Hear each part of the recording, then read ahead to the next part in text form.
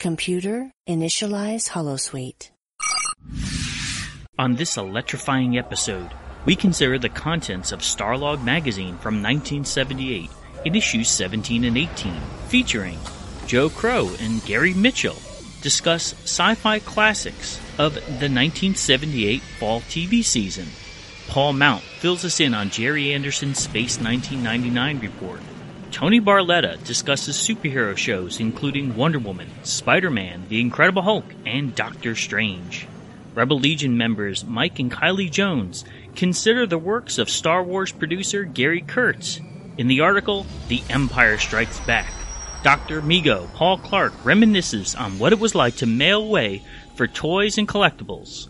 All this, plus Steven Spielberg, Battlestar Galactica, Kiss Meets the Phantom of the Park, and more on Starpod Law.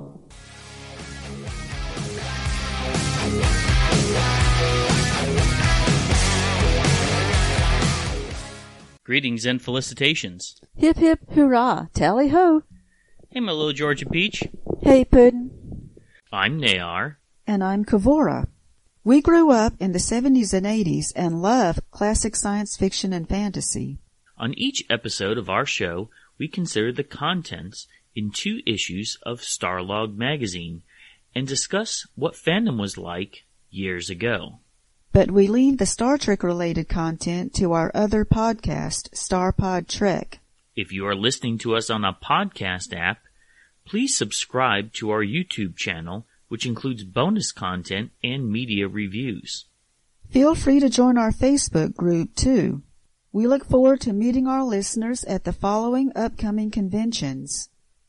We will be attending Superman Celebration, July 30th through August 1st. What do you love about Superman Celebration? It's just a lot of fun. It's a big festival. It's mostly outside, and it has the big statue of Superman, and we just love celebrating Superman and all the DC heroes. Also, August 6th through 8th, the Rockin' Pod Expo, Nashville, Tennessee.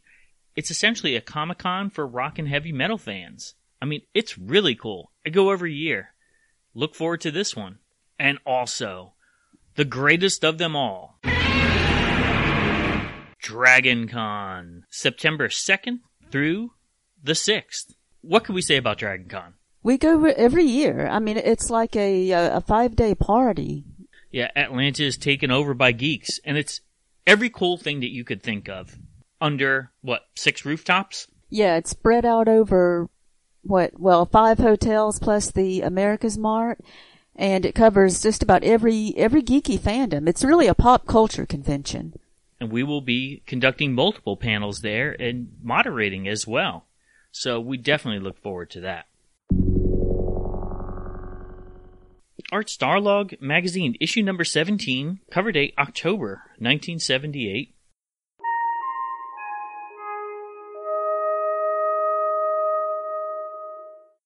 First article we're going to discuss, Filming the Fantastic, Steven Spielberg. At the age of 10, Steven Spielberg disobeyed his parents' orders and saw I Was a Teenage Werewolf. He had nightmares for 2 weeks. 20 years later, Spielberg himself now causes countless numbers of film fanatics to lose sleep with his own widescreen scenarios. It's amazing to look at this article, and it's actually a short biography about Steven Spielberg. He was raised in a household that thought that watching TV and movies was generally a waste of time, especially anything like horror, fantasy, sci-fi, which is kind of wild when you think about it, looking at what he's produced. He didn't have a background in the fantastic. It's interesting. It's kind of like not being allowed those things growing up is what made him want those things even more. And he credits Famous Monsters of Filmland for exposing him to this. And yes, he did have to sneak out to see I Was a Teenage Werewolf. And it gripped his imagination like he couldn't believe. Around 16 years old, he decided that he wanted to make his own home movie. And it would be a production. It wouldn't be just like most of us did with camcorders or small film recorders. But he actually wanted to produce it on a higher level because he started finding out more and more about the industry. So he did a lot of odd jobs, including some work with hedges and trees, whitewashing trees. I don't even know what that is. Like, I had a paper route as a kid when I needed money. You know, I always had a paper route and also mow lawns, things like that. But he was super ambitious, and his father actually nurtured this idea of creating a movie. So at such a young age, he did have a production. He actually had a premiere of it, and he got the money back plus $50. And this just spurred him on to do more. It's a great inspiration. But yeah, he is like, he's such a big thinker, and he had all these dreams, and it's like you couldn't hold him back. I mean, that's what makes a great movie director. Yeah, he ended up doing some writing work as well. He did some work with Night Gallery, so he said he did meet Rod Serling at one time, and he said Rod Serling was such an inspiration because he was so positive. Now think about that. Just the positivity of a person inspired him to do more. That's great. I mean, that shows what it is to just be nice to someone, what it can encourage them to do, and you might not even know it. Yes, he ended up doing some scripts that didn't make it to the screen for The Man from U.N.C.L.E. And as time went on, he moved out of Arizona. His family moved to California, and he felt that he wanted to do more things. And the thing that helped him out, that his idea of Jaws and bringing this idea of a shark that's greater than life, like, what category would you call Jaws? Because that's the unique thing. Jaws is kind of multi-genre when you think about it. I think it's a thriller, is what they would call it. I would say that. Yeah, some people even call it a horror movie, an action movie. And it is those things too. I mean, as a kid, I avoided it because I just thought it was a scary movie. I mean, but that's the idea, is he didn't want to make a genre film per se, but he had big ideas. And when it came to Close Encounters of the Third Kind, he credits his father as being an inspiration. When he was 10 years old, his father said, "Hey, let's go out and look at the stars." His father knew that there was a meteor shower coming, that where they were, they didn't have light pollution in Arizona, so they were able to see it. And he said, I wanted to work in that frenzy of a father breaking into the bedroom in Close Encounters. I based that on my father busting into my bedroom saying, come on, let's look outside. And so it's amazing how he took a piece of real world, something that happened in his life, and he applied it into his film. And I think that's one of the wonderful things about Close Encounters of the Third Kind, is that it does really have a lot of human elements in it. I think that's one of the reasons people liked it. They recognized the humanity in it. I mean, these were people who were, not famous and not particularly wealthy, and didn't really have much going on. They had messy homes and everything. You could see that. Just real people. So yeah, definitely relatable people. And he said he was impressed with the merchandising for Close Encounters of the Third Kind. He couldn't believe that people were really buying all these things. Necklaces, keychains. I mean, he kind of got a glimpse of what the 70s was like. People wanted more, and it wasn't just the films, but it was the things that they came out of the films as well. And we know that this was just the beginning of what Steven Spielberg would do in the future. This is Eternal Zan, founder of the Cult of Marriott Carpet. If you'd like to join us, check out our Facebook page at facebook.com/Cult of Marriott Carpet, all one word. In the meantime, stay tuned for more exciting info on Starpod Log. Ladies and gentlemen, welcome myself and my cohort, my unindicted co-conspirator from the American Sci-Fi Classics track at DragonCon are super excited to be here. Let's introduce ourselves. I'm Gary Mitchell, and I'm Joe Crow. You're right. Wait. That? I think we got that backwards. We did get that backwards. I'm Gary Crow. And I'm Joe Mitchell. Right. Yeah, Wait. There we go. It seems like there's something missing. We'll fix it in editing later. Yeah. Ladies and gentlemen, because right now we're doing it live. Right now we are doing it live. That is the only way to do it. We are the co-directors of the American Sci-Fi Classics track at DragonCon. And in addition to doing awesome stuff at DragonCon on Labor Day weekend, we are doing live video panels every Thursday night on the YouTubes and the Facebooks at just Google American Sci-Fi Classics. But we're here right now tonight to talk about an awesome issue of Starlog magazine. Well, one article. The year was this? Was this like a fall preview? It was the special fall TV issue of October 1978. Okay, so I was but a mere youth of 8 years old when this officially came out. Mm-hmm. I was 7, about to become 8. Uh-huh. So let's start with the end of the article, because this is just a little 6-page article.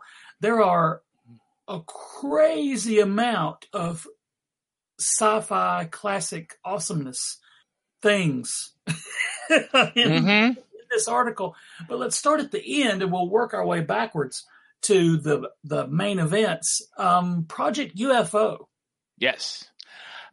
Jack Webb. What do you remember about the show? I remember liking it as a kid because it was trying to do, a realistic take on the hunt. It wasn't like Project Blue Book, or was it? It was. Now it may be confusing because there was Project Blue Book, but I think that I can't remember if Project Blue Book was part of UFO or if Project Blue Book was a whole separate series. I should do some research. Oh, that's not our thing, Gary. No, it is not. But, it's from Jack Webb, Just the Facts, Ma'am, Dragnet.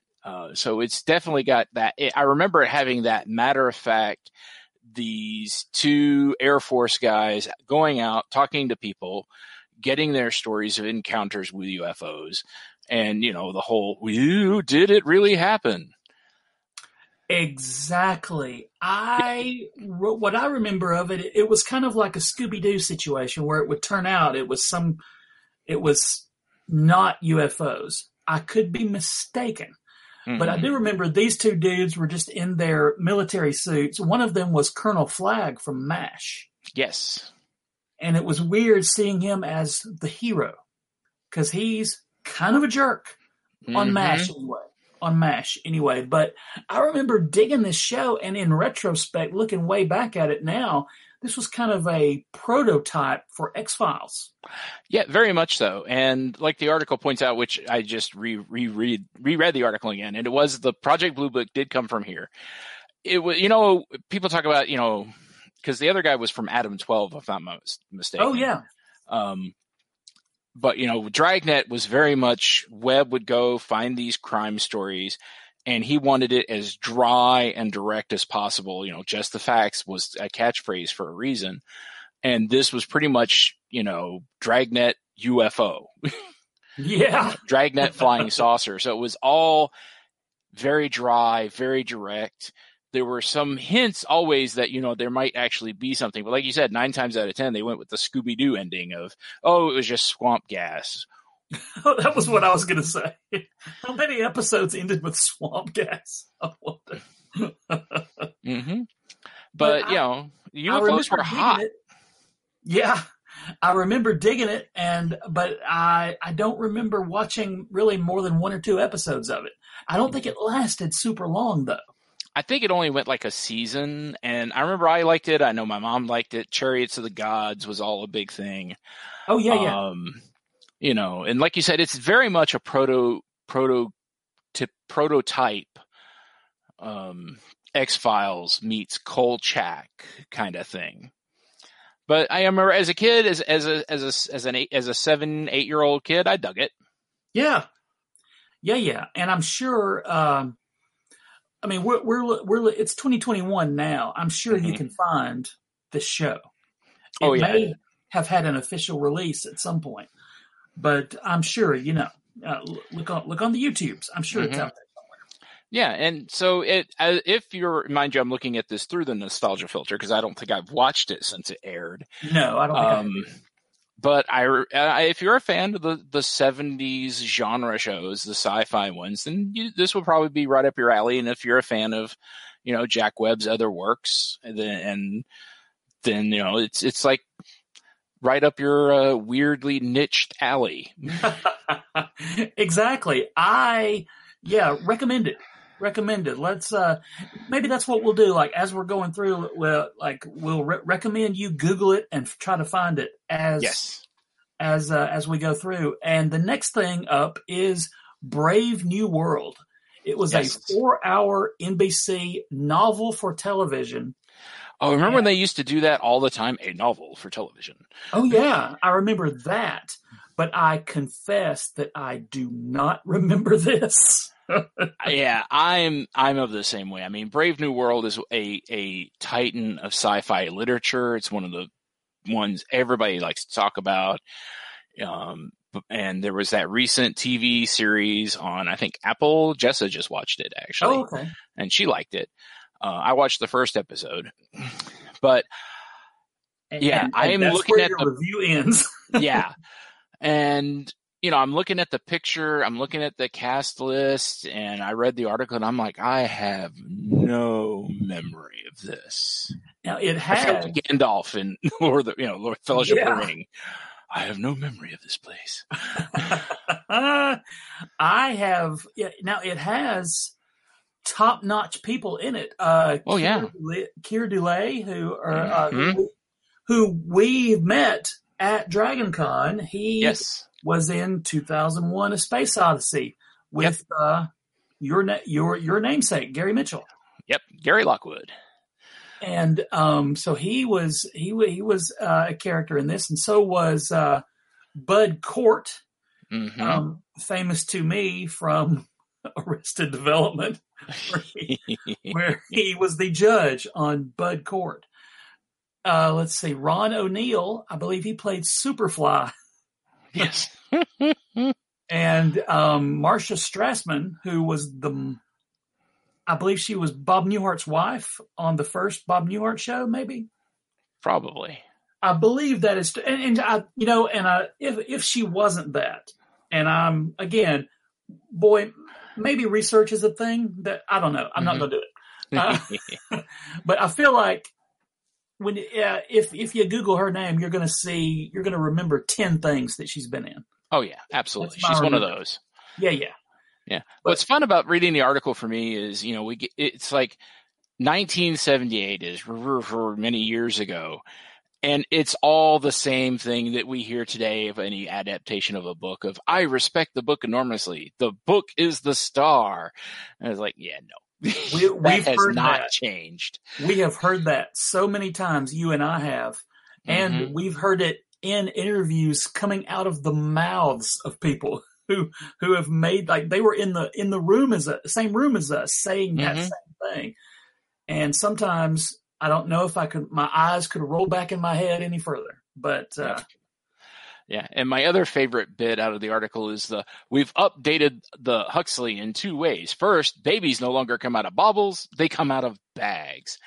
Ooh, big change there, lady. Good Way job. to step out and take a risk. Let's really go out on a limb with this thing. Let's really kick this one up a notch. Yeah. And then the other would be, second, we've come up with a language like, quote, kids will like, unquote. What? So, and that's another thing that's a change. We're getting, hey, fellow kids. Oh, yeah. We're hip. These are the prototypical old TV writers, I'm guessing, with their white short sleeve button up shirts rolled up with the cigarette about to down to its last ash, and they're still typing away at 3 a.m. I got Pogs, right? Hey, Frank, let's put them in bags instead of bottles. So I'm sure it's available somewhere. But I'm sure. And, book fans, like you said, there is a more recent version of this thing, and hopefully it's good. I don't think Superfly is in it, so already I'm... Nope. It has the Young Han Solo guy and the guy who was in Game of Thrones as Dany's brother who gets his head melted with the gold. Oh, okay. All right. Yeah. Still not Superfly. Nope, not Superfly. Or Judge Bud Cort. True. But Well, let's keep her moving. Let's go to, now we're talking. Now we're getting somewhere. Do you remember the live action Mandrake the Magician? I actually do not.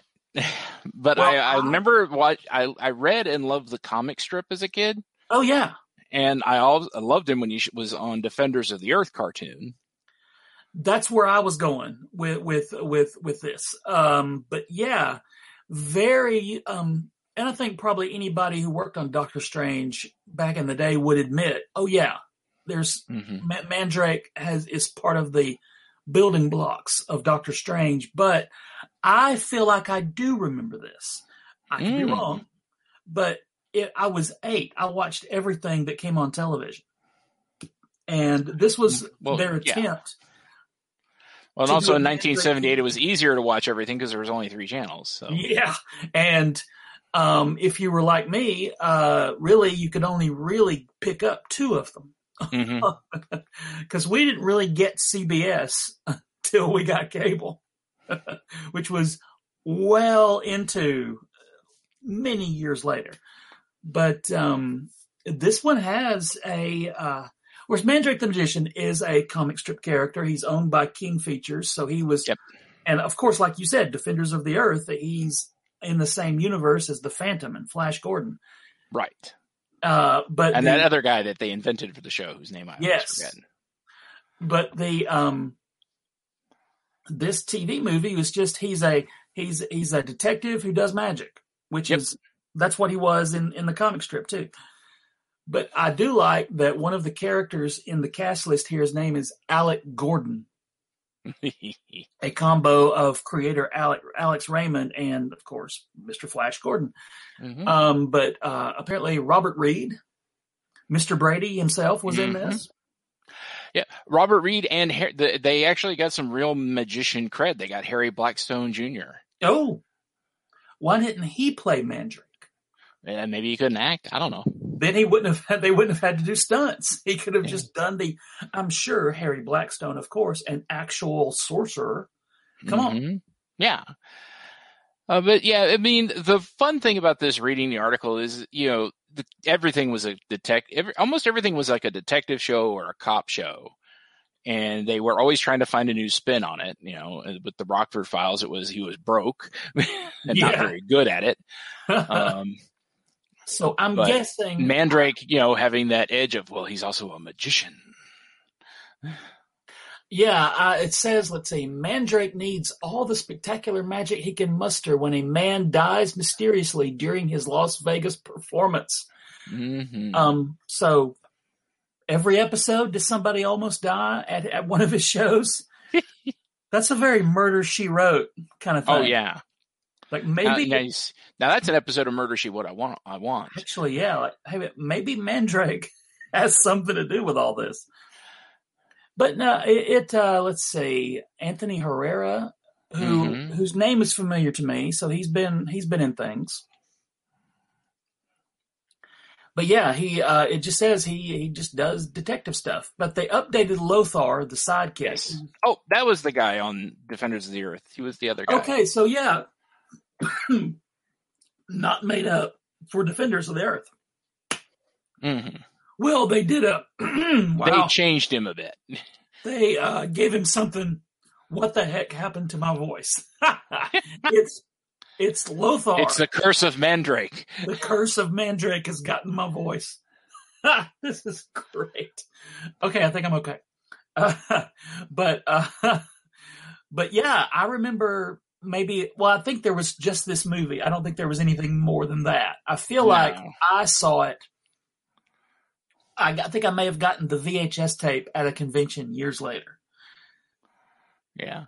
My other favorite bit from the article is talking about the bad guy who is, 1978. He's demanding $10 million or he'll systematically explode everything that one character ever owned, including a nuclear reactor. And then they follow that with, we're trying to maintain the fun of it. That's great. But yeah, I would say give this one a look. I would say look for this one. I think it's probably cheesy 70s. And I say cheesy with the utmost of respect because cheese is good for you. Absolutely. It's But part of his now healthy let's go- diet. Yeah. Now let's go to the next page, and now we're getting into the 5-star good stuff that I think maybe lots more people will remember, starting with the Godzilla cartoon. Yes. Up from the depths, 40 stories high, breathing fire. It's right in the sky, Godzilla. and Godzuki. And that's the part as a kid I was like, I gotta tune out for a minute. freaking Godzuki. And, you know, the original Scrappy Doo. Yes, 100%. And in fact, we'll get to the second Scrappy Doo in just a minute on this same network, NBC, the same year. But I super was into the Godzilla cartoon, man. I had the Godzilla with the tongue that would flick out, the Shogun Warrior Godzilla. Yes, I love that toy. And did sidebar, Funko, the reaction people, they're putting out a new version of that Godzilla. I saw It Will Be Mine. Oh yeah, 100%. Because the tongue on my guy broke off almost immediately. but no, this cartoon was, they figured out an ingenious way to use Godzilla, and by that I mean hardly ever. Right. Well, it was like the Incredible Hulk. You would show, we're all here just waiting for Godzilla. We're all here just waiting for the Hulk. They show up at the one moment, and you go, yes, he's finally here. And they do the thing, and then he goes away. Yeah. But they've added. And the rest of the time, it was, either Bill Bixby running around being beaten up by bullies, or it was this crew on the boat running into a monster going, how can we defeat it? Call Godzilla. No, it's not dangerous enough. And they had a beeper, didn't they, to call Godzilla, and he was always sleeping. So I'm like, man, he's going to be grumpy when you're waking the poor king of the monsters up from sleep to come handle your business. And they would always, I would say maybe not always, it was like a Star Trek communicator issue. They would always lose the beeper. Yes. We should call if we're Godzilla for help. Where's the beeper? Oh no, Godzuki did something stupid to it again. But somehow they managed to, did he have fire breath? He did have fire breath. He didn't have atomic breath. He had fire breath. Because, Saturday morning. Now he didn't, set things on fire or anything. Well, no, he just breathed the fire, and the bad guys. I feel like he had heat vision too, didn't he? Maybe not. Maybe, I don't know.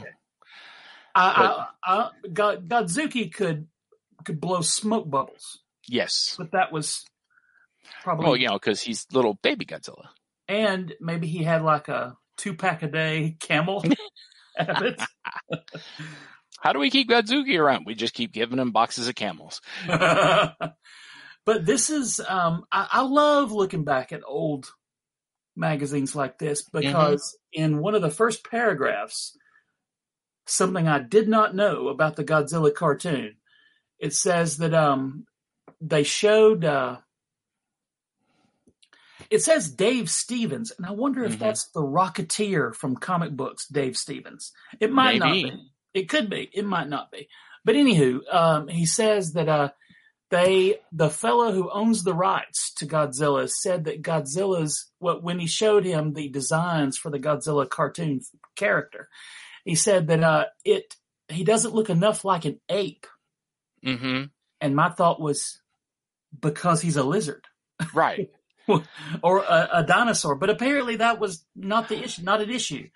Well, he says, go correct ahead. me if I'm wrong. Isn't Godzilla or Gojira like gorilla whale?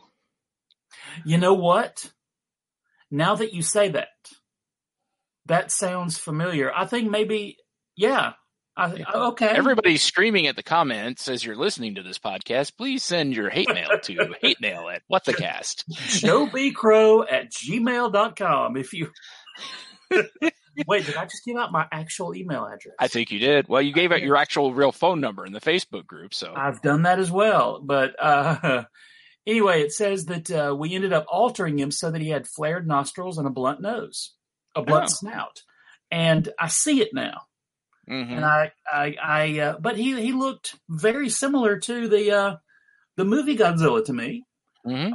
I accept this as Godzilla canon. Absolutely.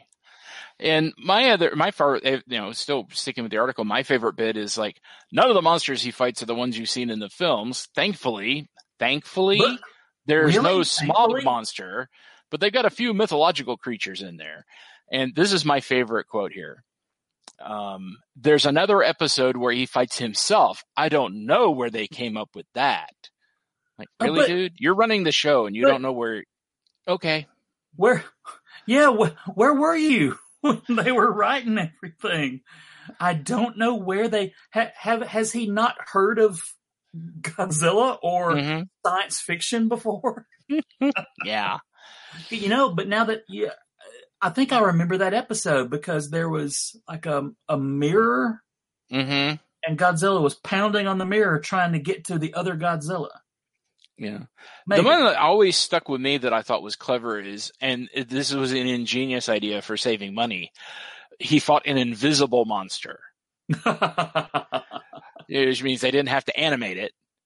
But at the end, they're like, how is Godzilla going to fight a monster he can't see? And they had the helicopter fly over the monster and dump buckets of paint on it. Yes. So then Godzilla could see it. And I totally remember that. And I always thought, oh, that's a clever way to get around invisibility. But again, and then as an adult, I go, oh, that's a clever way to not spend money. Now let's go to the next thing. And already we're running way low on time, but I could spend, and I think you could as well, spend a very long time on our next topic, the Fantastic Four cartoon from 1978. Yes. I love the Human Torch. Oh, wait. It's wild to me that his replacement, Herbie, people still remember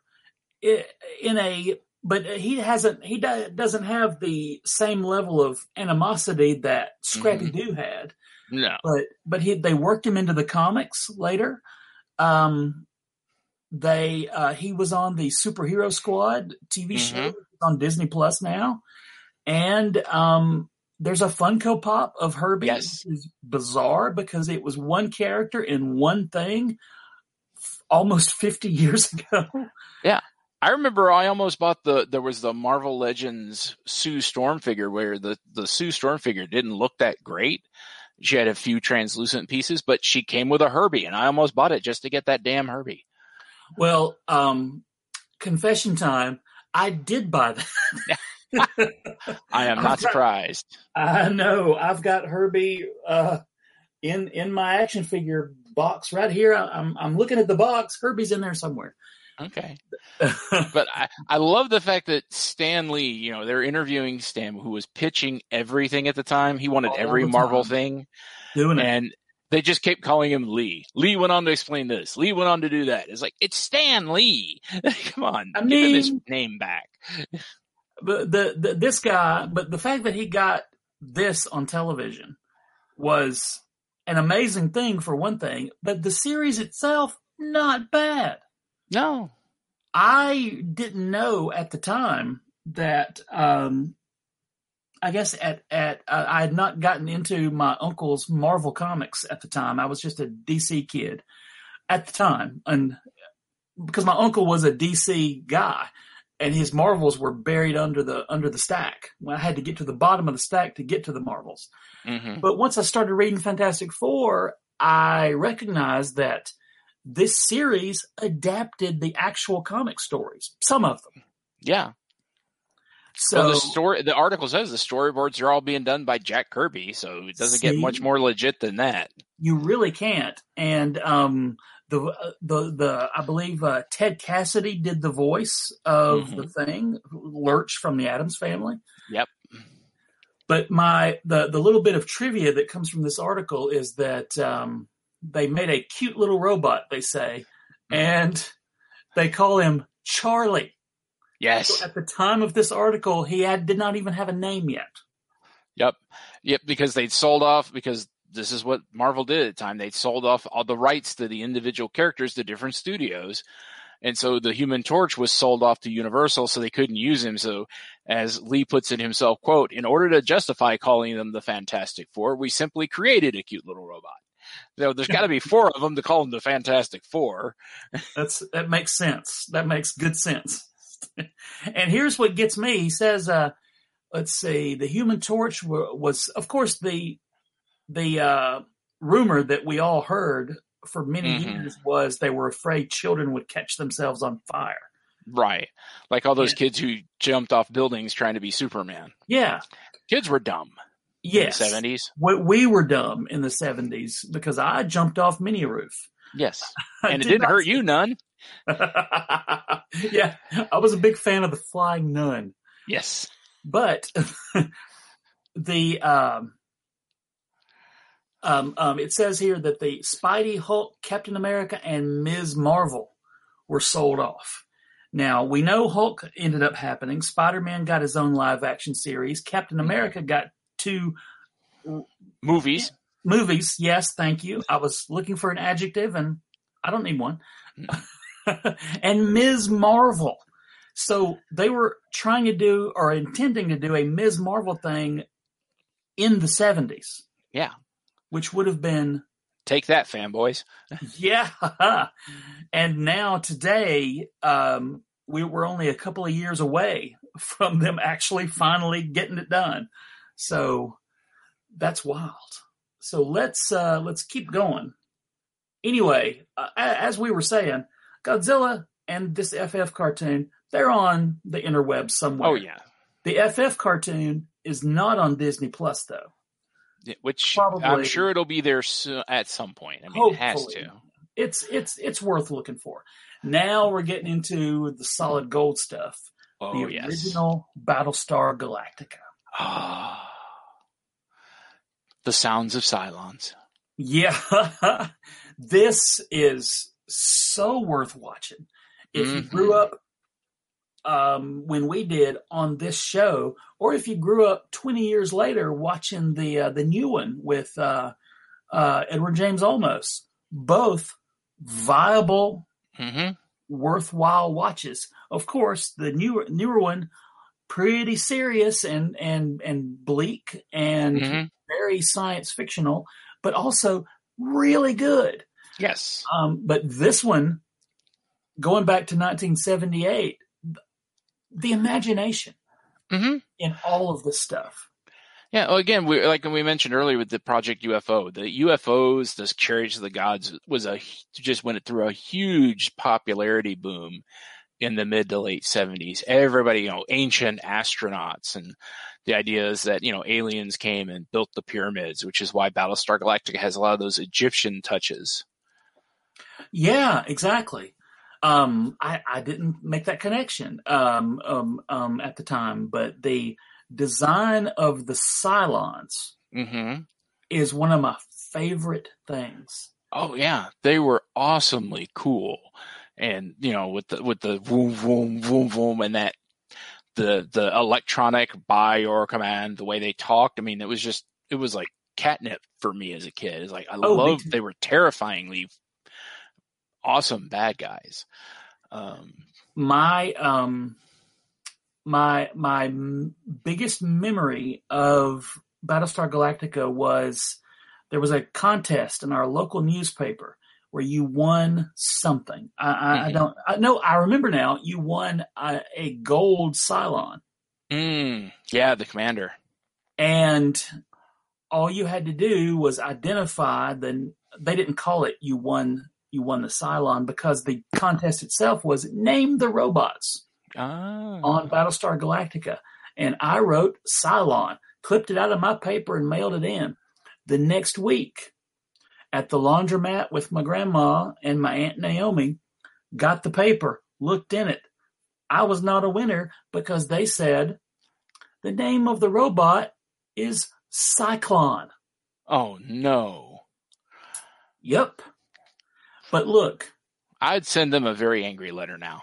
Do I seem bitter 40-something years later? just maybe a smidge. Maybe a smidge. That'd be like it'd be like the name the robot Dave. His name's Dave. Sure, that's close enough. Yeah, that's Dave the Cylon.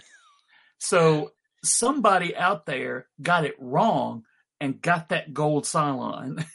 And they're out there with your gold Cylon to this day. Yeah. But Battlestar Galactica, in fact, it's streaming right now on. In fact, I watched it just like a week or two ago, so it's easily findable. And and over the years, if you've sadly, of course, he passed away several years ago, but over the years, if you've been at any conventions, you've seen or run into Richard Hatch, who especially Dragon Con, he was practically a mascot.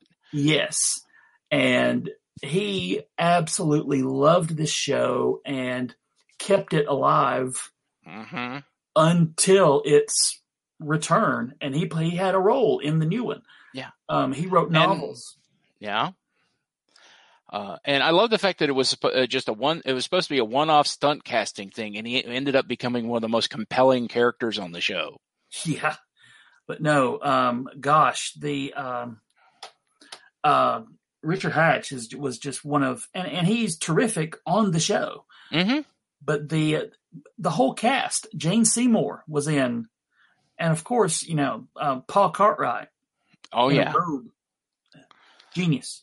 Yes, and we cannot not mention Starbuck, Dirk Benedict, who he was the epitome of cool when I was a kid.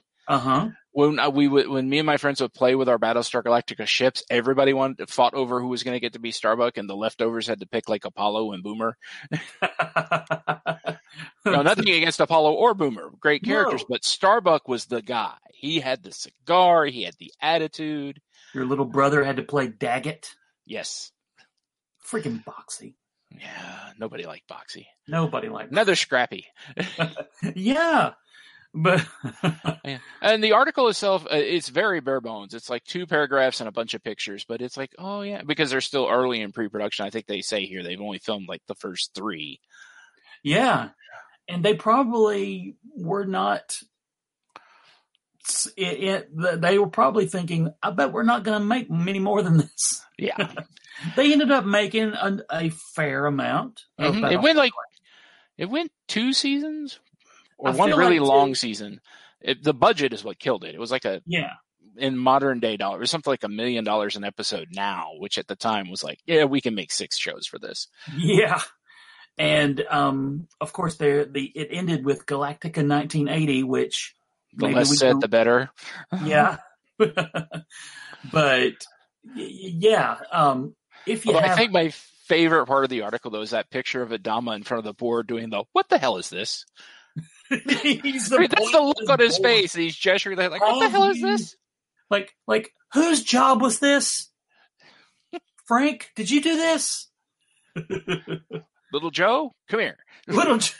Exactly. Little Joe, clearly this is your fault. It's like somebody set the map on fire again. But I do like a caption up on top of the page. It says, intent on wiping out the human, quote, pest, Cylon Centurions have created an exotic, quote, flytrap in the form of a tourist casino, which is remarkably similar to a cantina on something else that was famous around this time. But top notch, seek out Battlestar Galactica if you haven't. Indeed. And lastly, well, no, actually, there's one before that, before our big main event, Nova. Yes. as a science nerd as a kid, Nova was it was a must watch. Getting my science, and because we were still kind of doing the space race. Yeah, we thought it was something that was going to be an ongoing situation. After we got to the moon, we thought there was every intent that we were going to keep going back and doing tons of stuff. And it was a space and sci-fi and that kind of thing were very much in the cultural. They had a moment. They had a very long moment, I think. And of course, Star Wars certainly helped. Oh, yeah. But Nova, iconic. Mm-hmm. Yeah, and they're talking here about the two particular episodes, One Small Step, which is a retrospective of the first 20 years, which was recent. Yeah, at the first time. 20 years of space program. And then the second one being, and I was looking right at it and I just lost it. But yeah, the Final Frontier. Final Frontier. We're talking about further exploration of space, and just, God, we were so optimistic. Yeah. Now, I remember, and I may be making this up, but I'm going to say it anyway. I remember being disappointed to find out this was just a PBS science show and not a show about Richard Rider from Marvel Comics with the rocket, the human rocket, bummed out. And he'll be in live action one day. And he'll probably fight the Cyclones. I'm still mad. But instead of gold, he'll be ochre. But now the big main event, Buck Rogers. Yeah, and this is actually a really cool article because you can tell they're really just starting to put the idea together of what the show is going to be, and they're talking about what they're going to do with the property and how they're going to change it, and they're just gushing over Gary Larson in this. Yeah. And one of my favorite things about this article is they have an illustration from William Stout, who you and I and a lot of Dragon Con and sci-fi fans everywhere have had chance to meet because this dude is a frequent convention goer. Yes. And his stories are the best. Yeah, if you ever have a chance to go to a panel where he's just telling stories or talking, go. He has some of the best stories. He tells them well. And if you don't know who he is, he designed the original Dragon Con logo. He was a production designer, I believe on Ghostbusters. He was definitely the main production designer for Return of the Living Dead. He worked on Conan. He worked on Masters of the Universe. Masters of the Universe is the big one. Well, at least for me. Yeah.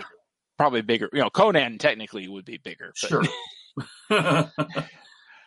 But no, he did so many things, and I know he's on the web, and I think there's a book of his art maybe has come out in the last few years, but the stories are just being like kind of sitting under the learning tree, listening to this guy. Mm-hmm. And he's just the coolest. It's like he drives into the panel room on a motorcycle. I don't think that's safe, and I don't think he's actually allowed to do that, but I bet he would if he could. Yes. But in addition to William Stout, the rest of the show is good too. I don't know if they ever used any of his artwork or designs for the actual series. But that first episode, I literally rewatched it a week ago. Oh. It's on the NBC app, and it's worth going and checking out because I didn't remember half of it. Yeah. I remember loving it as a kid and just, being all into it, and watching it as an adult now. It's so 70s. It's futuristic, but it's 70s. There's the disco sequence, the costuming. It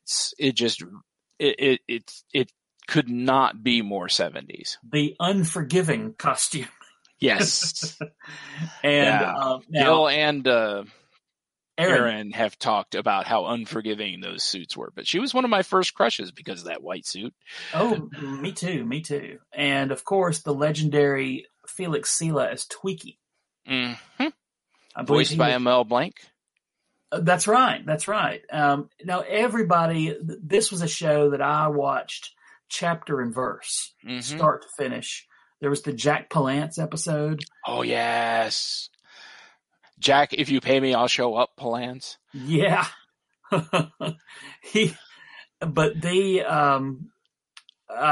Everything about this show, very clearly, Gil Gerard took his performance from Han Solo. Oh, yeah. Which, again, not a complaint. Both. That's great. a good thing. Yeah. But the look of the show, the designs, the spaceship effects, all tremendous. And even when they did the complete redesign of the show for the second season to try to keep the ratings going, and they brought in Hawk, it still worked for me as a kid because that Hawk guy was awesome. He looked cool. Yes. He was a Hawk man. And I thought, well, this must be the coolest person I've ever seen on television. And the show is well worth rewatching. But like you said, the nostalgia factor, sure, but if you've never seen it, you don't have that. So go ahead and give it a shot. Yeah, give it a shot. And the article is fun. It really gives, it's definitely let's be honest, the whole article, all of them are puff pieces, but it's a well-written puff piece. And it gives you, I mean, I would definitely seek this out, read it, especially if you're a fan of the properties from back in the day. You know, go back and get a look and see what it was like, you know, when it was new, before it had come out and people were excited about it. Starlog magazine was the only thing we had at the time. Yeah. And it was the internet as far as we knew. I mean, that was where we got all of our information about everything. And all they had was what tidbits the studios would dribble down to them. So a lot of the stuff that they would report as news would never happen. I remember my big memory of Starlog is at the end of every month, they would have a list of all these sci-fi things that were in development. And I feel like in the early 80s, they said, coming next summer, Spider-Man, the motion picture. And well, that didn't happen. not for a long time. Not for if they had said coming in 20 years, I don't know how I would have felt about that. But good stuff. We at the American Sci-Fi Classics track all year round, not just during convention season. We talk about this stuff all the time. This it's not just a 70s thing, not just a nostalgia thing, and not just a childhood look back thing. I mean, this is quality. These are quality creations, and it's neat to go back into the archives, basically. Yeah. It's fun to go back and look, and again, like I said, they're puff pieces, but they're well done puff pieces, and sometimes there's nothing wrong with a puff piece. Give me the teaser to let me watch this. Get me interested. Don't tell me everything that's going to happen. Give me a teaser. And I got to say, from reading this article in Starlog, I'm kind of excited about all these things that we've talked about tonight. I'm going to go look up Project UFO, and I may go and rewatch some Godzilla or some FF. I don't know that I'm going to go and look for Brave New World. No. Yeah, if there's anything you're going to watch out of what we've said here, I would say Battlestar Galactica. If you're going to watch only one thing, if you're going to watch 2, watch that in Buck Rogers. If you're going to watch 3, then you're on your own. Yeah. Just take your pick from what's left. If you want a robot to replace the Human Torch, then watch the FF cartoon. Exactly. Because he really does. It's a 1-for-1 replacement. He has absolutely behavior as Johnny Storm, and he irritates the Thing, to my recollection, but Anywho, 1978 was a big year, apparently. And so seek all that stuff out and seek us out. Gary, tell them where they can find us. They can find us on Facebook if they look in the groups, Facebook/groups/DragonCon American Sci-Fi Classics. You can find us on the YouTube by searching for American Sci-Fi Classics. You can find me on the Twitter as @Gary_Mitchell, Mitchell with one L. Yes, Star Trek fans, it's my real name. And you can find Joe as @Sci-Fi Classic Track on the Twitter.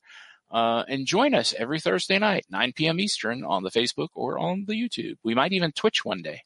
That's right. And if you happen to be in Atlanta on Labor Day weekend, we'll be in the basement at the Marriott. Hi, I'm Al Milgrom. You may remember me from a ton of work at Marvel, doing Captain Marvel, Spider-Man, the Avengers, the West Coast Avengers, Guardians of the Galaxy. You name it, I worked on it. And, of course, Firestorm at DC. And when I want to hear more about comic books or related subjects, I always listen to StarPod Log.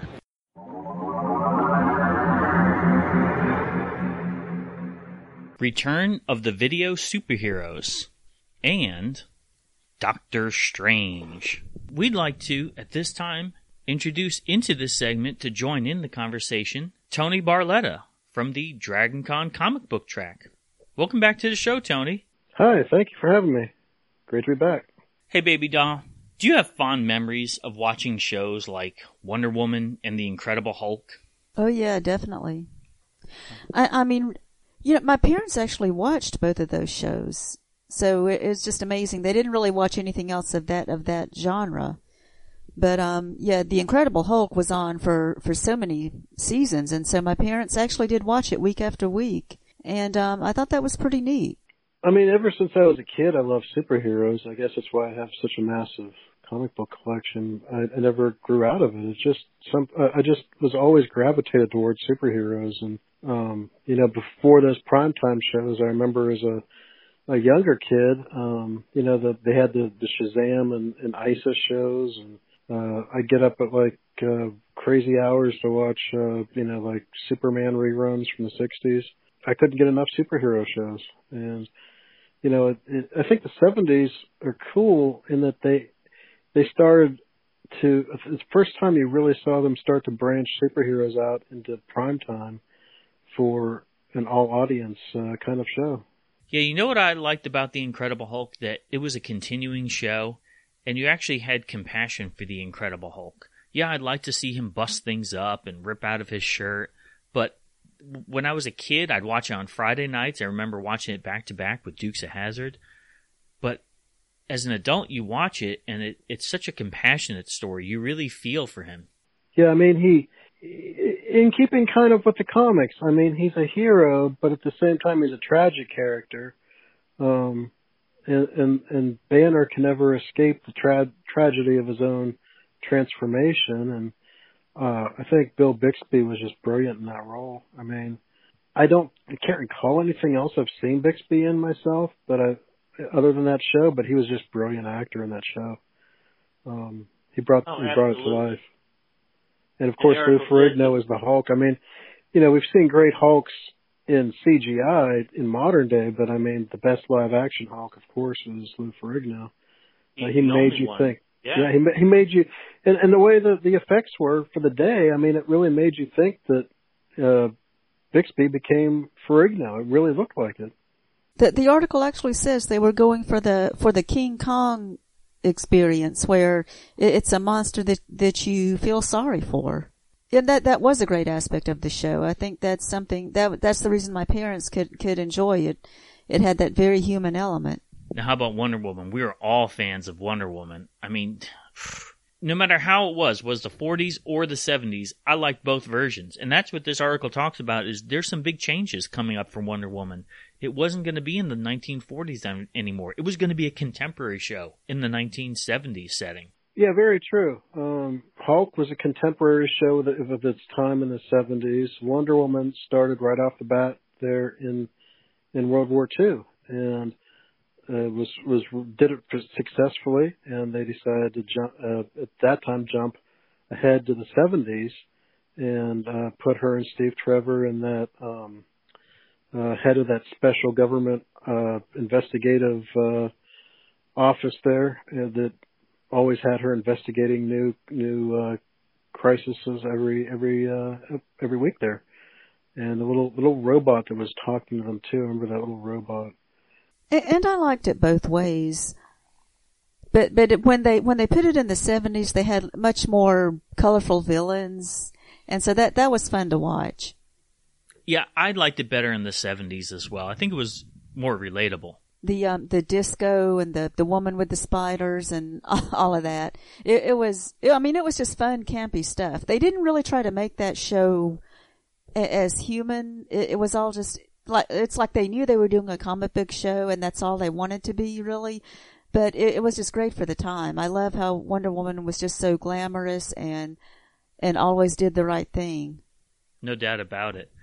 But the producers were worried. The article says Wonder Woman once again was going up against its nemesis, the Donnie and Marie show. And that totally explains why growing up in the 70s, I never saw Donnie and Marie. I didn't realize it, but I was always watching Wonder Woman.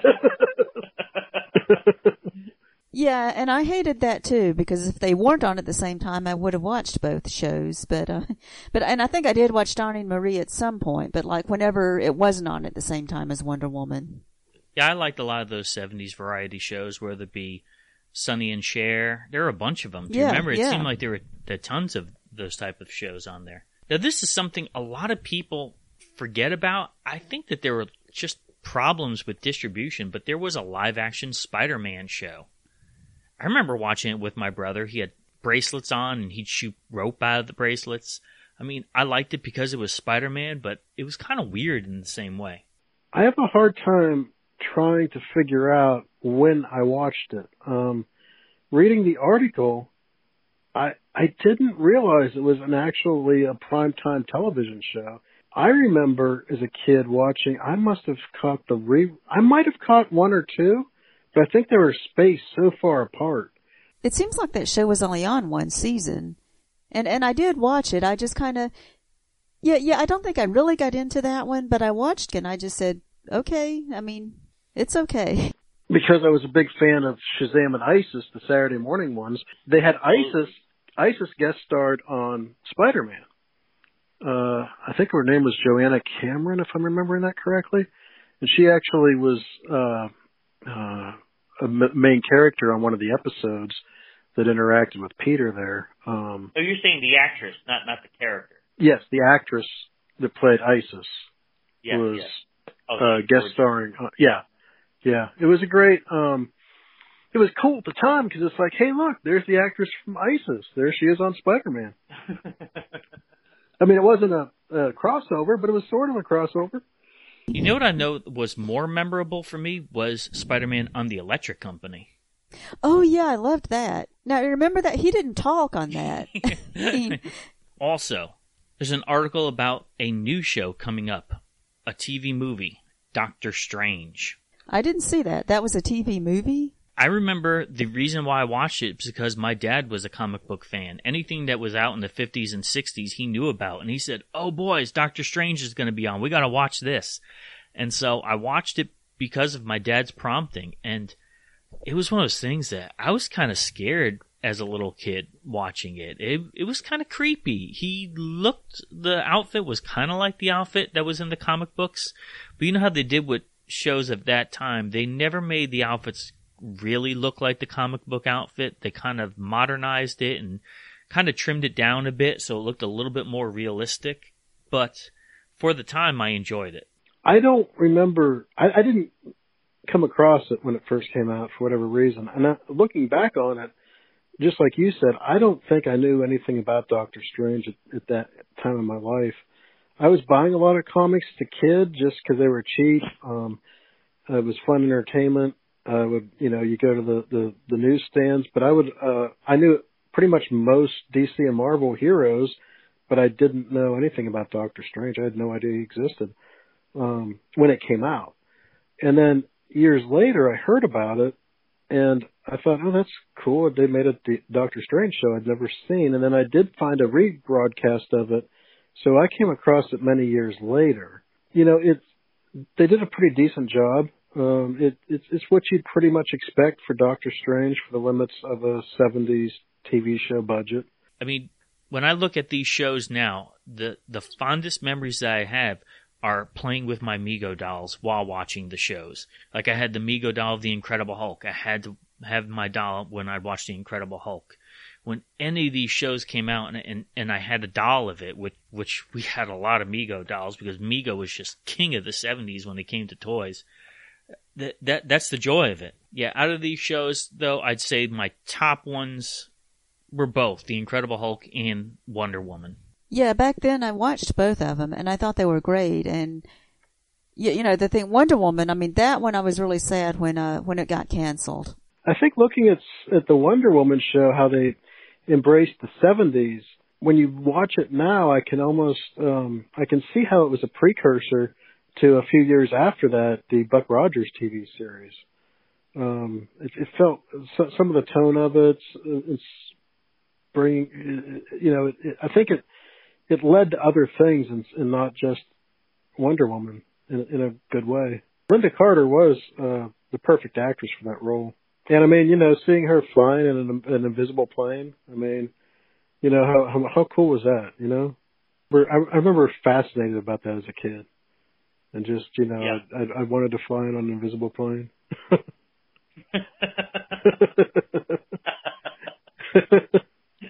Because, you know, I'm a kid, so why not?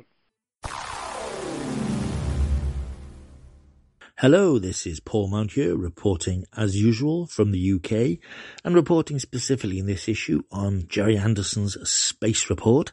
This is an interesting feature, as we mentioned in the previous installment. Gerry Anderson's profile had increased somewhat in the United States thanks to the cult appeal of Space 1999, and for a while he was given his own column in Starlog magazine. It was called Space Report, edited by David Hirsch, and in this particular edition of the column, Gerry is writing across 2 pages about part of his history which I had totally forgotten about and will be very interested to see again. So I shall be scuttling to YouTube as soon as I finish recording to see if I can find Alien Attack. This was a production that Gerry put together in 1977, advertising Jif dessert topping in the UK. A very popular sweet topping, which was obviously available. I don't really remember it, but I do remember the advert Alien Attack, which required Gerry to recreate the supermarionation extravaganzas of the 1960s. And as he reports in the Space Report article, this actually went back, and it's always amazing to read and fascinating to read these historical pieces, which are in the context of something which at the time was contemporary, but now, of course, is something which goes back 40-odd years. Gerry reports, and this is, as I say, is dated January 1978. A little over a year ago, I received a call from Judy Hurst of Collett Dickinson Pearson Partners Limited, one of the biggest advertising agencies in London, with reel upon reel of award-winning commercials. Miss Hurst wanted us to make a commercial using the supermarionation technique developed many years ago for Thunderbirds and Captain Scarlet. The technique hadn't been used for many years in this country for the purpose of product commercials. And again, this is 1978, and Gerry's really talking about the previous decade. It often dazzles me, the passage of time and reading things written 50 years ago, and people talking about things which are fresh in their memory, really, or part of their recent history. He goes on to say that within hours I was studying their proposed script. I was aware the commercial would be expensive, for it would mean creating new, highly sophisticated supermarionation puppets and highly complicated mechanics to go with the puppets. When I quoted the estimated budget, it sounded more like Starlog's overseas phone number. A rare bit of humour there from Mr. Anderson. However, CDP consists of very experienced people, and if they believe an idea will sell their client's product, they can be very determined. The interesting point here is where he says that he sent Miss Hurst a videotape of the pilot for Thunderbirds made in 1964. Again, this was just 14 years ago. It really did my heart good when they called to say that the whole agency had seen the Thunderbirds film and had loved it. Whatever dating had taken place had given it a certain amount of charm. Of course, now in 2021, we know that Thunderbirds still has that charm. it still doesn't seem particularly dated. I watched an episode not that long ago, and I was struck by how contemporary it felt in terms of its pace, its script. The effects, of course, still look astonishing, even in these days of CGI and sophisticated computer technology effects. Thunderbirds, I think, is one of those shows that, will never date if you look at it in the right way. And it's incredible to think that in 1978 he was resurrecting techniques which he'd been using a decade or so before. He goes on then in the article to say how he put together a team to make this commercial. And again, it's just fascinating, the names that come back in this article who were working on this particular production. Normally the agency creates the storyboard, but in this particular case, however, we were dealing with a specialised technique, and the agency felt my staff and I would know more about the layout of this type of commercial than they would. It was produced by Reg Hill, of course, who's a name that Anderson fans will be familiar with from so many of his shows. David Lane, who directed many Anderson shows and wrote many of them, of course, he also directed the sets. Reg Hill designed the set, and John Brown, one of the puppeteers from the old days, came back and joined us with his wife Wanda, who was at that time also an expert puppeteer. And he goes on to say that they'd pretty much forgotten the techniques of filming in puppets. Of course, we all know that Jerry wasn't a fan of his puppet work, and he did it in sufferance. But as they made this commercial Alien Attack, they'd forgotten how hard it was to actually get the perspectives right and the right camera angles in which to get the best picture quality and so on. But all those techniques seemed to come back fairly quickly. They sort of went back and found the old magic again. And interesting to see that they cast 3 actors to record the dialogue for the puppets, and the 3 characters, basically, the man, the woman, and the professor. The man was played by, good old Ed Bishop, an Anderson favourite and one of my favourites from his role as Commander Straker in the classic UFO. The woman played by Angela Richards, and the professor by David Tate. It was all shot at EMI Studios in Boreham Wood over 2 days. Special effects featuring a fleet of flying dishes and a space battle were shot at Bray Studios in the capable hands, of course, the legendary Brian Johnson and Nick Alder. This is an interesting feature here. He goes on to say that once it was all shot, he had the sets and the puppets shipped to Blackpool in England, where at the time they had a very extensive Gerry Anderson Space City exhibition. Now, I have very vague memories of seeing this exhibition. I can't really remember what was there now, but I'm imagining that there were classic props and sets and all sorts of things from the classic Anderson shows. Of course, Jerry was famous for just throwing out the props and things from his shows because he didn't think they were of any value, but clearly a lot of them had been rescued and were put on display or possibly replicas. But he goes on to say that one fateful day there was a cloudburst which caused thousands of people to fight for cover, many entering the exhibition. It may not be the best way to attract clients, but nevertheless the exhibition was packed and some of the young people were carrying knapsacks. The attendants were unable to move freely. When the crowd thinned out, the puppet of the professor and the woman had disappeared from the showcase. That's very sad. And yeah, it's very depressing that people felt the need to pinch these things, to steal these artifacts.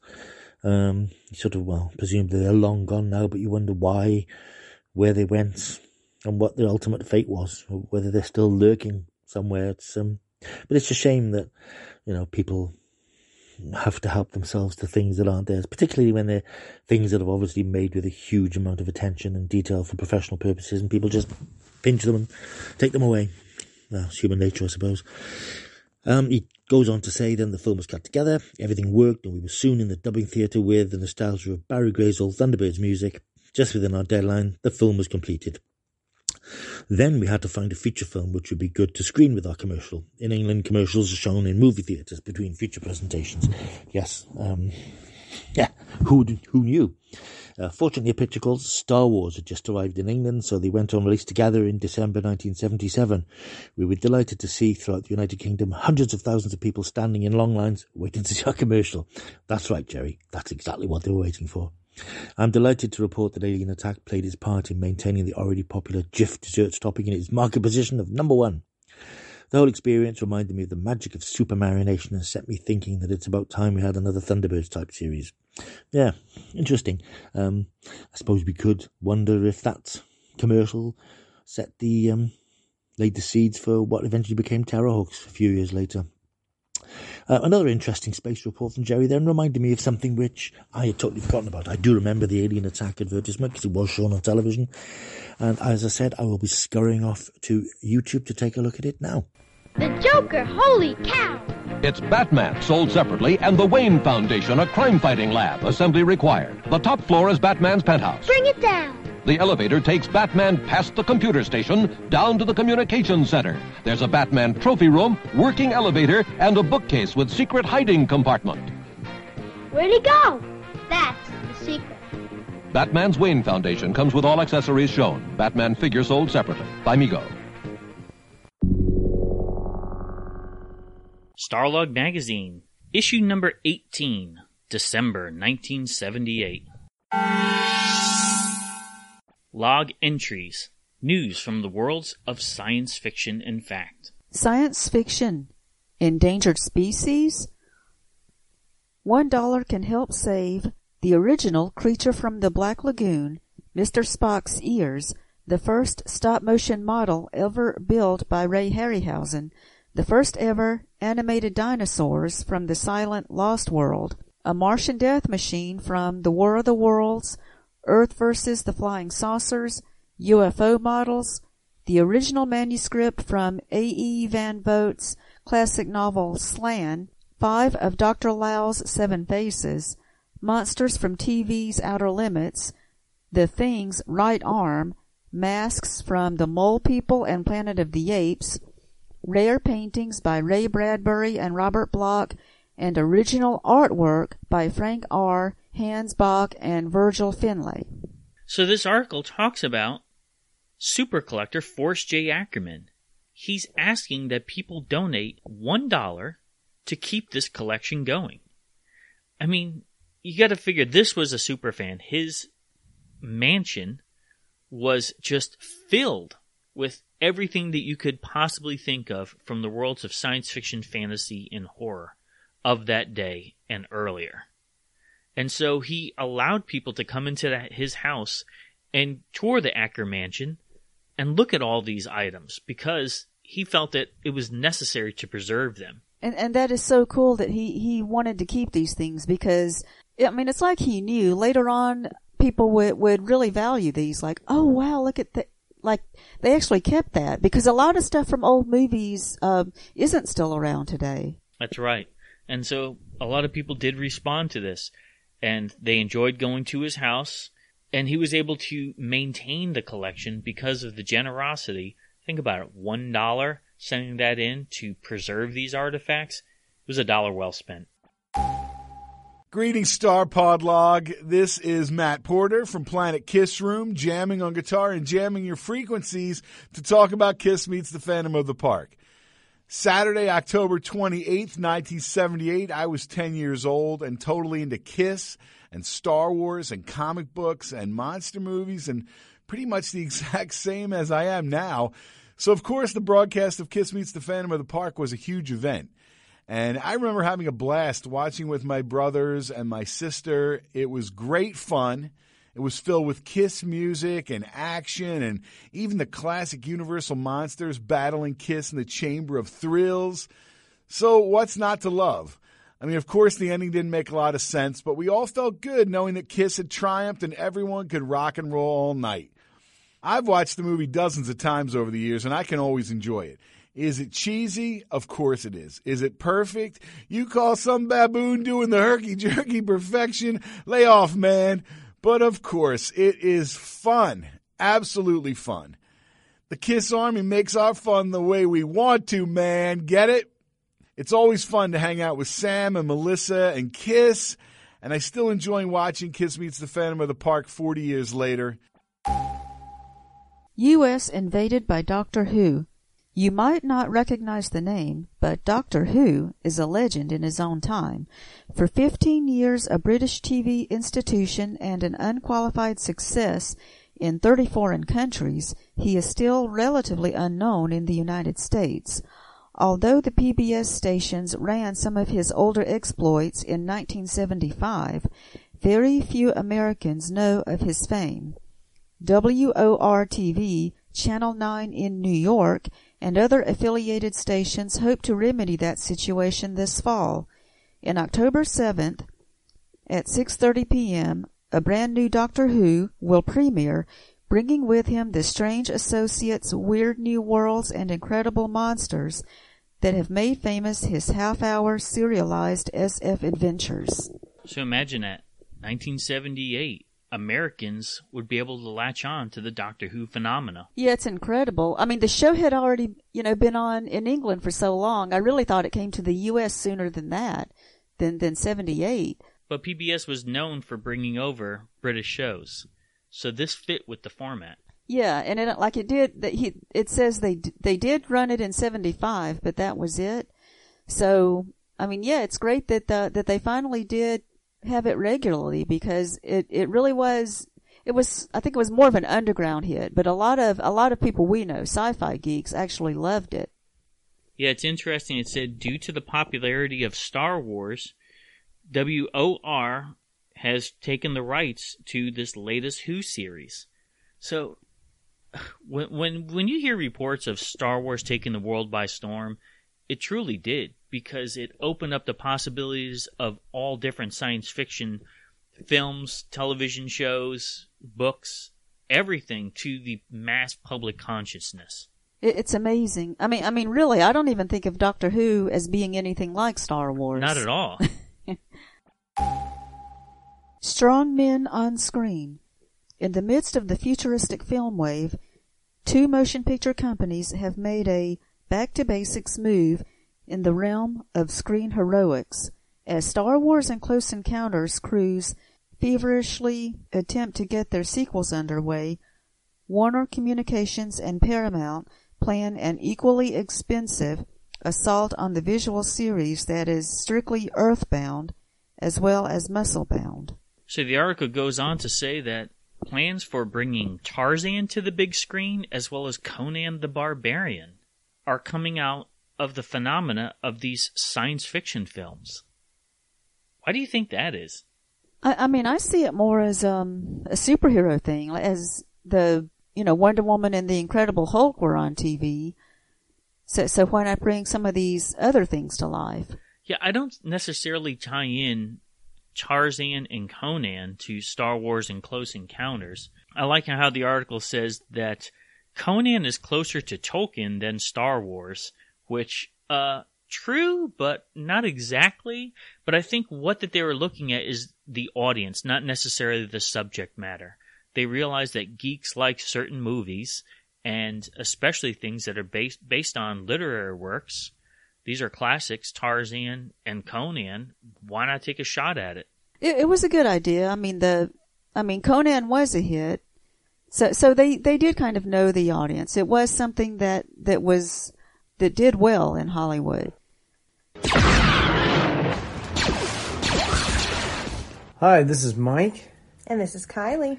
And we are going to be talking about the article from The Empire Strikes Back, an interview with Gary Kurtz, who was a phenomenal producer that really was truly the right hand to George Lucas, and in many ways is credited with the direction of the actors on set, especially during Star Wars, after what has not often been reported, but is a fact, and that is the exhaustion that George Lucas suffered and was actually hospitalized for, and Gary Kurtz stepped in and did a phenomenal job in coaching up the actors. Oftentimes, Lucas unfortunately takes a bit of a hit when it comes to his direction of actors, especially when it comes to the prequels now. But Gary Kurtz is often credited with being able to get a lot out of Harrison Ford and Carrie Fisher and, of course, Mark Hamill. But this article is focused around The Empire Strikes Back and the introduction of it. And, of course, we know that New Hope came out in 1977, and this article came out in 1978. And to be honest, I was so young in 1978 that I was not really fully aware of a sequel. I was still eating up every possible morsel of Star Wars I could possibly find. In fact, the action figures had barely been released by this point. But the article really, really explains a lot of things that we would consider urban legend or folklore now, such as the fact that there was going to be 12 episodes. Mm-hmm. Well, and when this came out, I was not even an idea or a fetus, but this was about 10 years before my time. But once I got into Star Wars at a pretty young age, I remember being incredibly overjoyed and excited because sequels to movies was not something I was exposed to a lot, mostly because a lot of sequels were not worth watching. And so when I found out there was a second Star Wars, I was absolutely over the moon. And that continued when I found out there was a third Star Wars. But the article specifically addresses the fact that even while they're still going through the process of making Empire Strikes Back, they already know and they've already got plans for a third.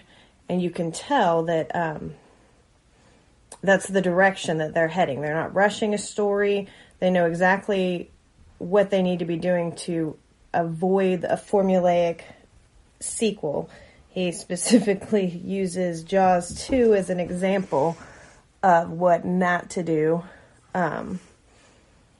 where, you use the things that a lot of producers will use the things that they think made the first movie great and skip the things that really made it great. And I think that's one of the reasons that Empire is so many people's favorite of the 3 original movies. Mike, I think is it your favorite? Oh, it's my favorite, and I mean it's arguably the best. Now, when I was 10 years old, Return of the Jedi was my favorite because it had the happy ending to it. Good guy wins. And right, but as I've gotten older, I realize just how high the bar was set by Empire with respect to its direction under Irvin Kershner, the writing by Lawrence Kasdan, and of course Lee Brackett is mentioned in the article as having been the original screen playwriter, but she passed away due to cancer, if I'm not mistaken,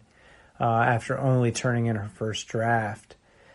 She's credited with writing the many westerns, actually, and some of which were John Wayne films.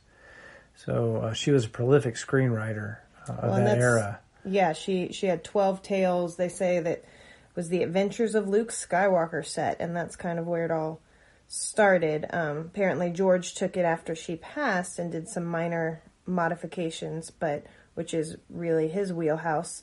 But then, like you said, Mike, Kurtz came in and just pulled some things out of the actors that you hadn't seen in the first movie. And I, as a hobby, I cosplay as Leia in her many different forms. And Mike, you cosplay as Han Solo. Mm-hmm. And I think that when I'm looking for emotions and when I'm looking for things to mimic, the Empire's probably the go-to movie because of the breadth of, emotion and character that comes out. Yes, especially for our two characters, because for Han Solo, he's really given a central character in this particular episode, whereas in Return of the Jedi, he is diminished in his role to a great degree, and in New Hope, he's obviously not introduced until well into the first/second act. But in Empire, he is, immediately in the film with, the speaking part to Luke regarding the meteor, and then ultimately saves Luke, and then he saves Leia, and then Leia saves him. It's back and forth hero. As we go, right? And we find him ultimately at the end being even the one that is tortured to draw Luke in.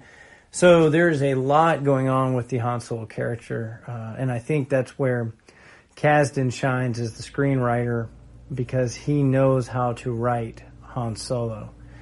So that's what makes this one so much fun. But I think it's great to read about in the article again what Gary Kurtz says about the fact that he thought that they would not actually end up numbering the episodes because it would create confusion, because they had the idea of writing the prequels and producing the prequels at some point. But this is, in fact, the first film in which they do put the Episode 5 title on it. I think he mentioned maybe calling it Episode 2, but then it would get confusing because of the prequel setup that would ultimately exist. And then in the 1981 re-release of New Hope is the first time we see Episode 4. So for anybody who didn't see it in the theaters or had a form of the memory effect, what am I thinking of for the Mandela effect? Yeah, the Mandela effect. So if you're having the Mandela effect, you're thinking, oh my goodness, I don't remember seeing that. Well, you're right. In the theater, the episodes didn't exist on New Hope. In fact, there's been a lot of changes to the title sequences throughout the years. So the VHS is what many of us watched it on or rewatched it on over the years. So I think it's pretty fascinating, too, that the episodes were not initially thought about, but now they're extensively expressed. That and the fact there's supposed to be 12 films. And, of course, what is even more ironic about that is I think Lucas suffers from his own Mandela effect, because in recent interviews he's claimed that, no, there was only ever supposed to be 9. But you can go back and see him on the Today Show saying 12. Gary Kurtz here in this article in Starlog is saying 12. And this is 1978. Yeah, her original stories were 12 stories. Right. Of course, Lee Brackett only came on for The Empire, though. She had not been previously attached to the ideas that Lucas had presented, as far as I know anyway. That had always been Lucas's ideas going all the way back to the early 70s, prior to American Graffiti. And then Brackett came on and then wrote the first draft and then passed away, and Kasdan picked it up. Lucas, in fact, didn't even have to give her the credit, but did it to honor her for having actually added to the screenplay, even though they didn't use much of hers ultimately, according to the annotated screenplays. Well, I like, back to the article, I like how they emphasize that it's, what did he call it? Said it's an anti-sequel theme. So, like, it can stand on its own. And at any given time, you can watch one of these 3 movies, and the middle one doesn't feel like a middle one, other than, as a child, I was traumatized because the bad guys won, and I didn't know there would be a 3rd movie. Right. So that was upsetting to me. But as an adult, I can go back and watch this one, and it has a beginning, end. It is a phenomenally standalone. It is. Of course, Joss Whedon has criticized Empire for being a film in which there was clearly a cliffhanger, so to speak, to it that we're left with. But when you see the 3 in totality, you see what Lucas originally written was one full movie, and then you realize that when he was done writing the New Hope treatment, it was far too big for just one film. He had really completed one film in just that first act. So to break it up into 3 acts over 3 films was a unique idea. Of course, now we see it, again, you talk about formulas. Every film seems like it needs to be a trilogy, whether it deserves to be a trilogy or not. And I think that's where you see what you talked about with Jaws 2 that Kurtz referred to, is that you end up with films that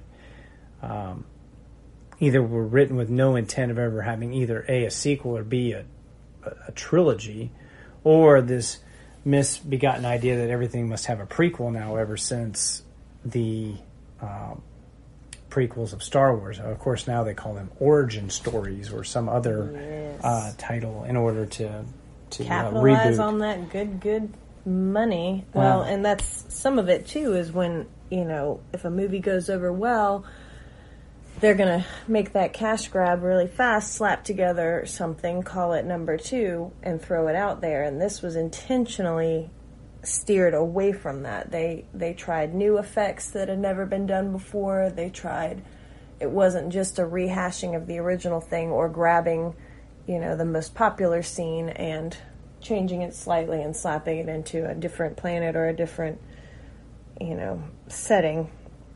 And I really appreciate that, because that's a lot more thought than goes into a lot of sequels now, but they purposely went out of their way to find out what made it special, and arguably some of that's whatever that magic is missing in the newer movies, and I don't know if that's nostalgia or what talking, but I feel like they missed the mark there with the new movies, where you just didn't go back and break down what made it absolutely magical, but he really captured New Hope back in Empire.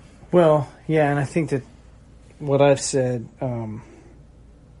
for as long as these new ones have existed is that there was no showrunner, so to speak. That's a contemporary term, and that didn't really exist at that point. But Lucas was the idea guy, and as critical as we Star Wars fans, or at least some Star Wars fans, have been of Lucas, especially regarding the prequels, it was always his idea. So he knew where he wanted to get to, beginning, middle, and end.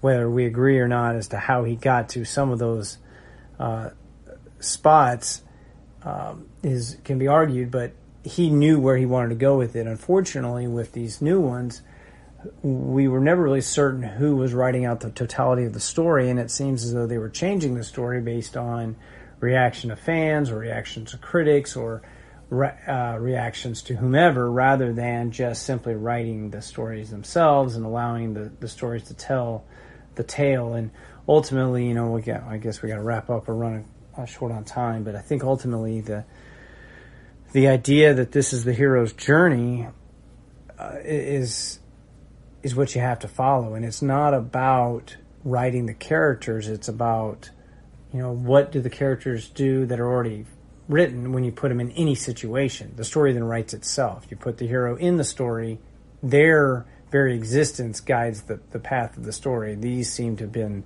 Because you're building a character. You're building a consistent character with personality and with, pre-existing attributes. You can't just change those every time No. sells a better action figure or makes a cooler costume. Yeah, and I think that's what made these so exciting. I think it's what Kurtz talked about early on in the article, was that it was going to be a big space reunion with Mark Hamill and Carrie Fisher and Harrison Ford. We were going to get the characters that we loved once again, and we were going to put them in a completely different situation in which they were on the wrong end of the film throughout.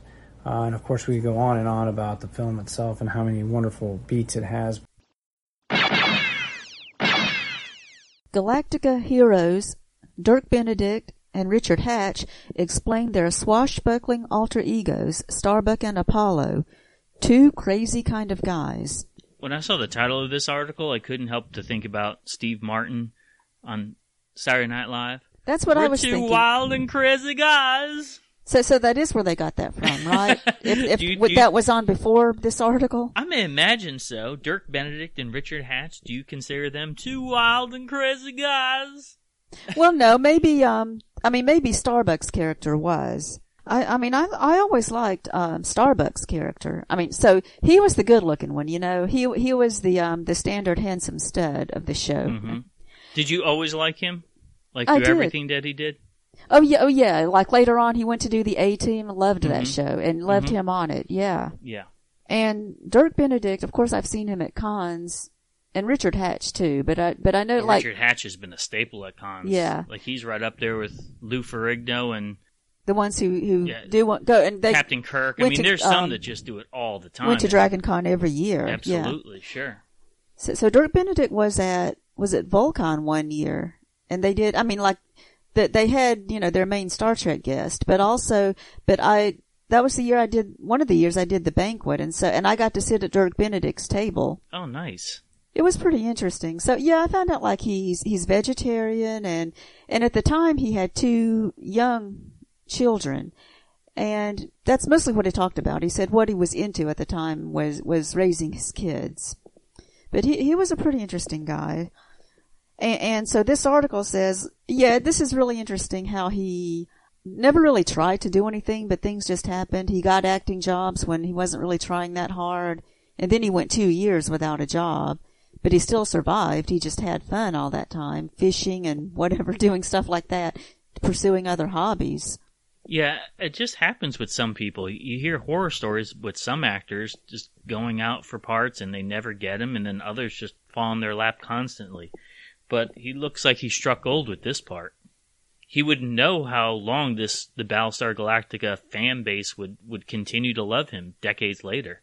Yeah, it was a short-lived show, but the fans still carried it on. What about Richard Hatch? And he's a nice guy too. I mean, I think his character on the show, what wasn't really as interesting for me when I was watching it as a child. Mm-hmm. But he is a really interesting guy. I mean, he's very philosophical. He's a science fiction fan, which is really neat. I always like that when actors love the parts that they're in the world of sci-fi because they're a fan of the genre. So they get it. I think that they work extra hard, especially at the Technobabble, because they know how important it is to us who follow the series. And I like how he says, like he thought of Apollo as a Renaissance man. I mean, it kind of makes me want to go back and watch the show. Like, really? He was? It's totally rewatchable. It's another show, a Glenn Larson project, that and Buck Rogers. I mean, they're products of the time, but you can rewatch them now, and they just have a certain amount of fun factor to them. Yeah, you have to go back and just enjoy the campiness. And this one wasn't as campy as Buck Rogers. Not at all. I mean, it did have some good stuff in it. It was actually in space, and it had all the characters, and it had that heart, and that liveliness. And Starbuck and Apollo, the way they were best friends, the way they played off each other, it was great. And it's so different from the remake, which I guess we don't have to talk about, but how they changed the characters in the remake. I kind of wish they'd just, when they did that remake, they just call it something else because it's so different. Yeah, it was very loosely inspired by this original show. Presenting the world's greatest Mego heroes. Mego's new line of 14-inch figures. The world's mightiest mortal, Shazam! 14-inch Mego figures. Gotham's Dark Knight, it's Batman! 14-inch Mego figures. Here's the Man of Steel, Superman. 14-inch Mego figures. 24 points of articulation, multiple accessories. Start your 14-inch figure collection today by Mego. We have on with us a very special guest. If you're into Mego collecting especially, you'll know the name. It's none other than Dr. Mego himself, Paul Clark. Welcome, Paul. Hi. Well, thanks for having me. Hey, Paul. You a Starlog fan growing up? Oh, absolutely. Starlog was pretty much the way you found out what was coming up. And it's interesting, in this issue of Starlog, we have the 1978-1979 Science Fiction Merchandise Guide. Mm-hmm. You had to be a fan of ordering things through the mail when you were a kid. Absolutely. I had a Darth Vader poster on my bedroom wall and the movie poster, the first Hildebrandt. I love that artwork. I still have it up on the wall in my house. Well, did you order things like, we're just going to go through this catalog and talk about some of these companies? I know some of them were epic. How about the Intergalactic Trading Company out of Longwood, Florida? Did you ever remember them? Yeah, I was also into Space 1999. Yes, they were known for having that. Even list that here. It was near like Star Wars or Star Trek. Yeah. But it says right here, Star Wars, Galactica, Space 1999, etc. Pictures, posters, buttons, badges, T-shirt. I remember having the Commander Koenig doll. Yes, Mattel. That was Mattel. Mego only had the license in Europe for Palitoy. Now, how about this? The Imperial Trading Post out of Honolulu, Hawaii. Yeah, I don't think I ever got there, but that was looks like somebody's running out of their apartment. That's under. Was he doing costumes? A little bit of everything there. Even the Sci-Fi Search Service. Posters and costumes, yeah. Yeah, back then before videotapes, all you had was slides. Slides and films. There's a whole section here for films, like Thunderbird Films, Hyperspace Enterprises, Canterbury Films out of Great Neck, New York. They sell Super 8 and 16mm sound films. Yeah, it was actually Great Neck, New York is where Mego's located now. Isn't that wild? I wonder how far away Mego is from 15 Canterbury Road. I think I know where Canterbury is. Do you remember mailing away from Mego dolls? Absolutely. Heroes World advertised in the comic books. And I remember going to my mom with, a couple, well-worn dollars and asking to get a check to mail away for 4 to 6 weeks to get an Mego Iron Man. That Mego Iron Man was epic. I love that when you looked at his face, you could see his eyes and flesh underneath his helmet. That little attention to detail. Instead of painting the eyes black and the mouth, you know what I mean? Like comics. There's someone underneath here. But this is amazing. I think they want to convey that this was a guy, not like a robot. All right, how about this company, Tally-Ho Studios? They sell Super Mint gum card sets, Star Wars life-size figures. Now, I've heard them called gum cards before, but never Super Mint. I know they make figures like large-size dolls, but I never heard them being called life-size before. Yeah, there was no rules back then. Yeah. James Bond items too. Well, they used to have. Remember, somebody made, I forget who, but had jointed life-size superheroes and Planet of the Apes. They were like cardboard cutouts that you could. I definitely remember that. I remember having the Spider-Man one. Yeah. And a skeleton one. The skeleton one glowed in the dark. And I believe my grandfather ordered it from Famous Monsters of Filmland. Another great magazine where you could order stuff from. Yeah, most of the time whenever I'd ask for something, I got no. No. That's the default answer when you're a kid. No. Can I get this? No. Can we go here? No. How about this one? There's even props that you could order. Now, this is what really impresses me for 78. You got to figure there was no internet. There was no really mass market way of designing things, building. No laser printers or Nope. what should I say, 3D printers. Yeah. Hyperspace Enterprises out of Landers, California was making finely detailed replicas from Star Wars, troop and solo blasters and lightsabers. Oh boy. Damn. That's pretty cool. You have to send away for the catalog. That was a big thing at that time. Send away for a catalog. Yes, because that was your website. Yes. In the modern Polaris. That was how you had to find out what somebody sold. There were comic book dealers that used to make a catalog. Oh, you're not kidding. I remember getting the Mile High catalog and feeling like I was holding a pot of gold. Just even if I couldn't get all the stuff, I just loved looking at the catalog. That's right. Just got to learn a lot just reading it. Yes. That's what we did with our time. We poured over merchandise guides like this, just dreaming about the stuff that was out there. Yeah, if you take 35 cents to send for a catalog just to see what they were selling. Yes, you're right. In fact, under the listing of special services, and I'm really impressed because this section of anytime Starlog has one of these merchandise guys, they print it on that yellow paper, kind of like what was in Yellow Pages in the phone book. Yes. Because you knew that if it was Yellow Pages, I'm looking up to buy something. I got money ready. How about this one? Connecticon 2 out of Hartford, Connecticut. Never heard of that one. Galacticon. Yeah. So that had to be something that was really pushing Battlestar Galactica, I imagine. Probably, yeah. Check out these guests, though. Forrest J. Ackerman, Ken Danforth. Mission is only $2.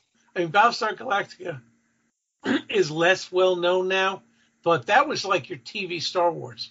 It sure was. That gave you more bang for your buck week after week than being able to go to a Star Wars movie. I mean, as much as we look at this nostalgia of these old toys and collectibles, I remember when Mego came back. You mentioned getting your first Iron Man doll. I remember getting the Batman. I was super excited about all the Batman and Robin and Joker and Penguin. I used to watch Batman and Star Trek back to back on Channel 11 Alive. That's right. I was there too. It's Channel 11, WPIX, New York. Oh man, having all those Mego dolls on the floor, it was so much fun. Me and my brother playing, and Mego brought back this excitement a few years ago.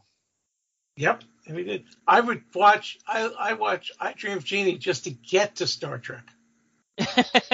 You'd watch a show just to get to another show, because if you walked away, somebody else would change the channel. You had to camp out in the living room. It was a treacherous family you had there, Paul. Yes, I'm sorry. I'm one of 7. Whoa. So you, and I was number 6. So you had to hustle. Well, you know what? When Mego came back in 2018, we hustled to get a lot of those Mego dolls. And I think because collectors were clamoring for them, and more are coming out. I mean, especially with all these licenses like the DC Heroes and the Monsters. I mean, let's talk about how Mego now is recreating the feeling of the 70s for this generation. Well, Marty's running the company. I mean, the man that owned it in the 70s owns it now. I'm there just to fill in what was and what we should be doing. I try to bring a little bit of the old stuff into the new. But I have been begging for a couple of years for Planet of the Apes. I was like, that was quintessential Mego. And Star Trek, absolutely Mego. And we want to go do a lot into Star Trek because it's a very loyal fan base that really embraces Mego. What about some of the other licenses that are being brought in? Horror is the biggest seller. Horror outsells every other category.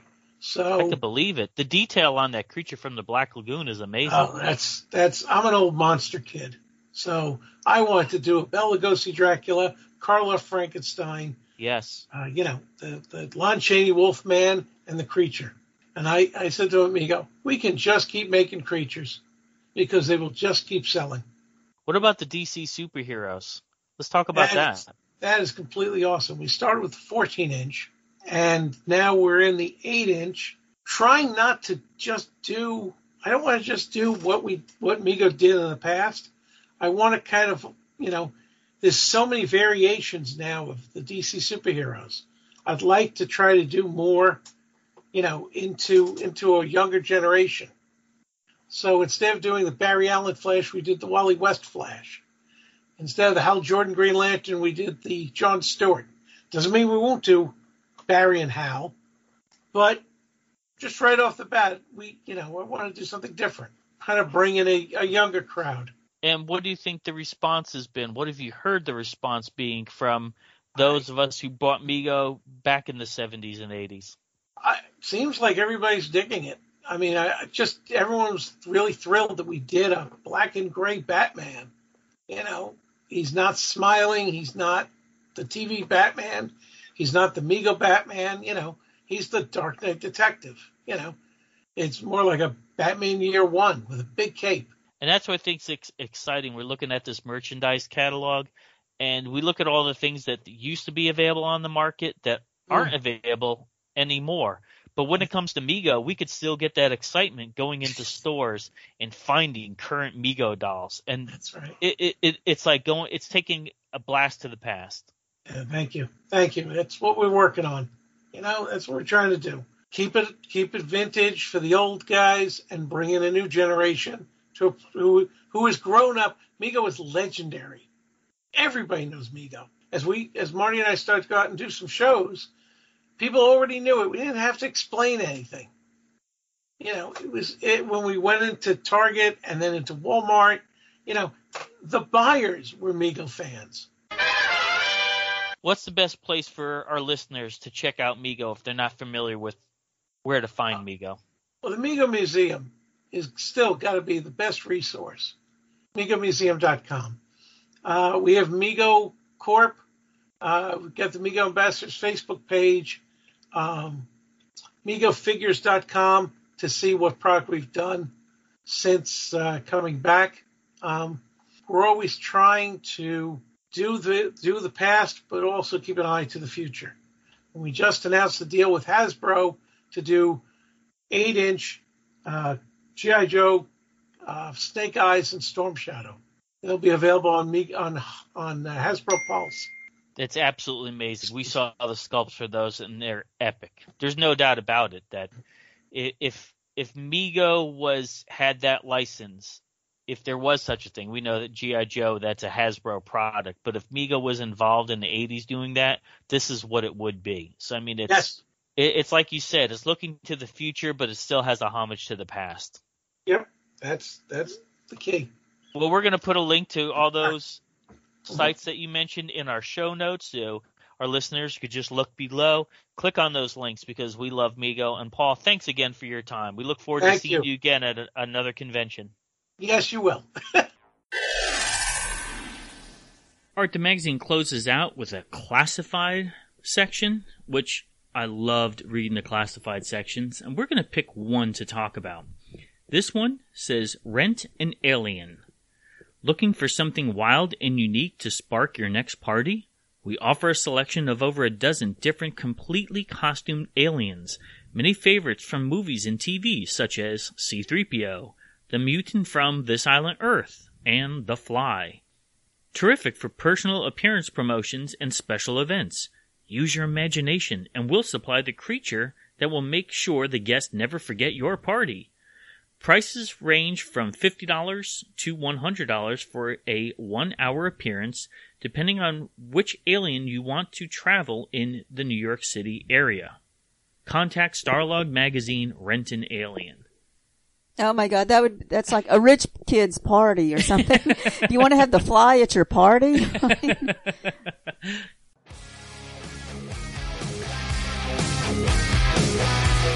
Thanks for listening. Make sure you hit that subscribe button and join our Facebook group. Live long and may the Force be with you. Nanu Nanu.